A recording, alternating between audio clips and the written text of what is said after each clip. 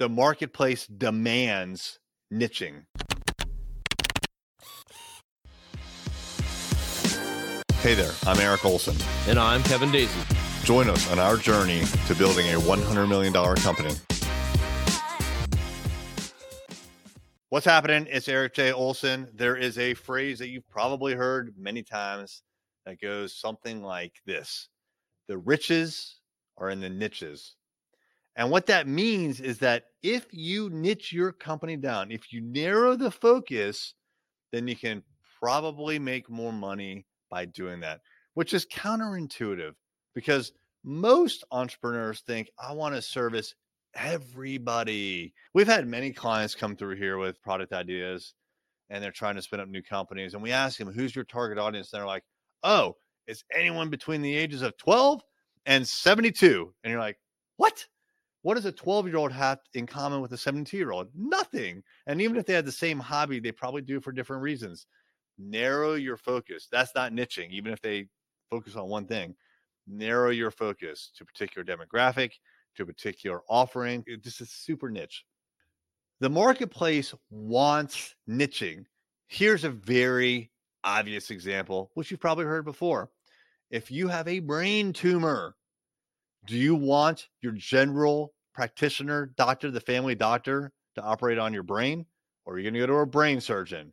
You want niches in that particular case. If you break your ankle, do you want to have your general practitioner doctor put a cast on it?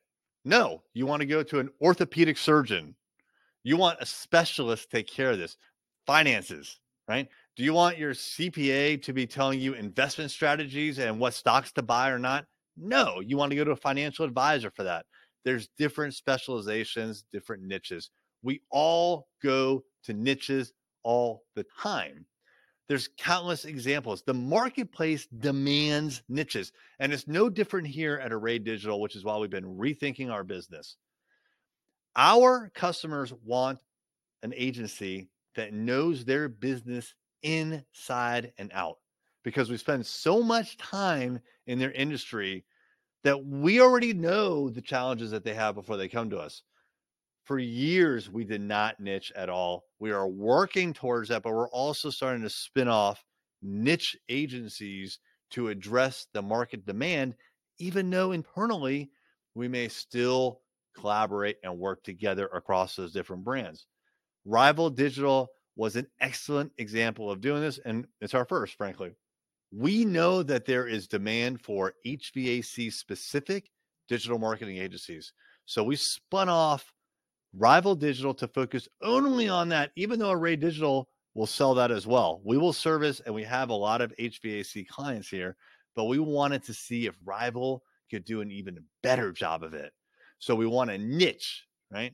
So the marketplace just demands this. You have to answer their demands by providing the supply of the niche in one way or another. A couple of different ways you could do it. We could have completely overhauled Array Digital. We could have said, you know what, we're not doing anything besides HVAC, but that's very risky. I got people here on payroll. I can't just put their livelihood and my livelihood at risk by just overnight switching to a niche. That's very risky. I don't want to take that risk. I want Array Digital to keep doing what it's doing successfully, but I want to try niching. So we spun off an agency. We hired a staff of people. That's all they're going to focus on. So there will be collaboration where it makes sense, but like collaboration, I don't know what the future entails. Maybe there'll be more collaboration, but key is the marketplace wants the niching. It doesn't really matter what I want. I have to respond to the marketplace. And I'm guessing you are in the exact same situation. If your marketplace is telling you they want specialists, they want niching, figure out a way to niche for them. Join us every Friday at noon for our Lunchtime Live. Go to thisisarray.live to sign up for notifications.